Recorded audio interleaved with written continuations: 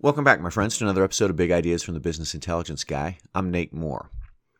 Spoken at a couple of conferences lately, one in Alaska, one in New England, and for a group in West Virginia. And one of the things we're talking about is how do you get started? How do you begin your journey or whatever of business intelligence and medical practices? And the place I tell a lot of groups to start is pull one set of data.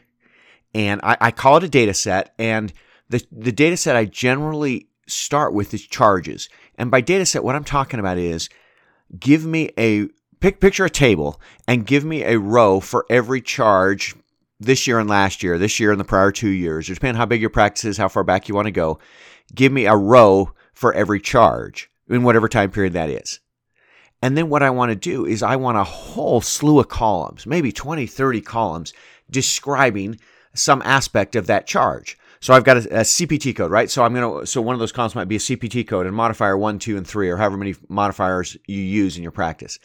I'm going to want to know information about the patient. Maybe I'm going to want to know their date of birth so I can look at their age. Maybe I'm going to want to know their city, state, or zip so I can get a sense of where my patients are coming from these charges, right? I want to know who the rendering provider was, the referring provider.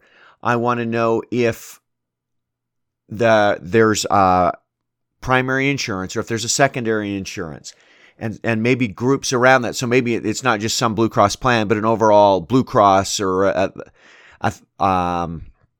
maybe Anthem or Cigna, United, whatever, but some kind of macro level insurance group or financial class to group this data into. So I have a sense for my payer mix and that kind of things. I want to know primary diagnosis at least, and maybe a secondary diagnosis coming off of the CPT code that's billed.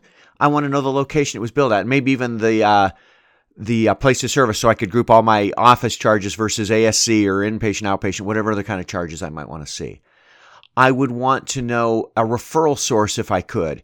So, did this patient come to the practice because, maybe it's a referring physician, maybe it's a friend, or maybe it's something they saw on social media or whatever, and some advertising thing. How did they get to our practice? And on and on and on goes the list for 20, 30 ways to understand this one CPT code. Certainly, I'd want some numbers in there. I've got to know the CPT charge. Sometimes I will look at total payments received to date on that CPT or the allowed amount or some of those kind of things if we get deeper into the weeds there. But now I've got some data, and if I've got one table, if you're picturing this table, one CPT code in every row and all these columns, right?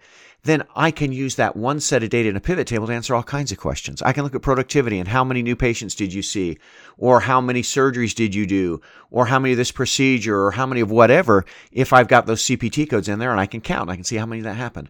I can look at E&M coding levels. Same idea. I'm going to filter for 992.1.345 or 211.2.345 for established patients. And I can look at that and I can compare to peers, or I could look at that against some standard average that I'm getting from MGMA or from CMS data or from some specialty data or something like that. I can look at where my new patients are coming from. So I could, filter for new patients and look and see by referring physician or referral source or by city, state, zip, where are my new patients coming from? I could look at productivity in terms of charge volume or number of charges by provider or maybe by groups of providers. Maybe I'm orthopedics and I've got all my hand surgeons and all my spine surgeons and all my sport guys all, separated out into these groups. So I can look at productivity there. I'm certainly going to want to know some dates in this data set. I'm going to want to know date of service for sure. I'm going to want to know post date.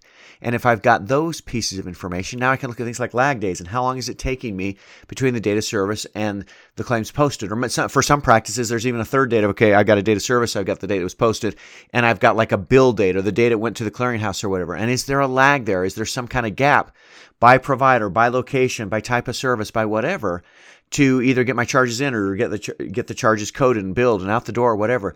Can I see that? Can I speed up my revenue cycle just with this charge lag set of data?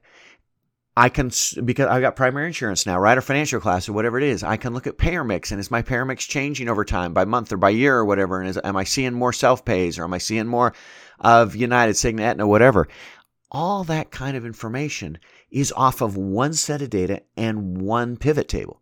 And that one well-designed pivot table can run dozens and dozens and dozens of reports for you, rather than kind of logging in and running one report and then waiting for the next report to run. And then, I want to make a change and I got to go back and start over or whatever.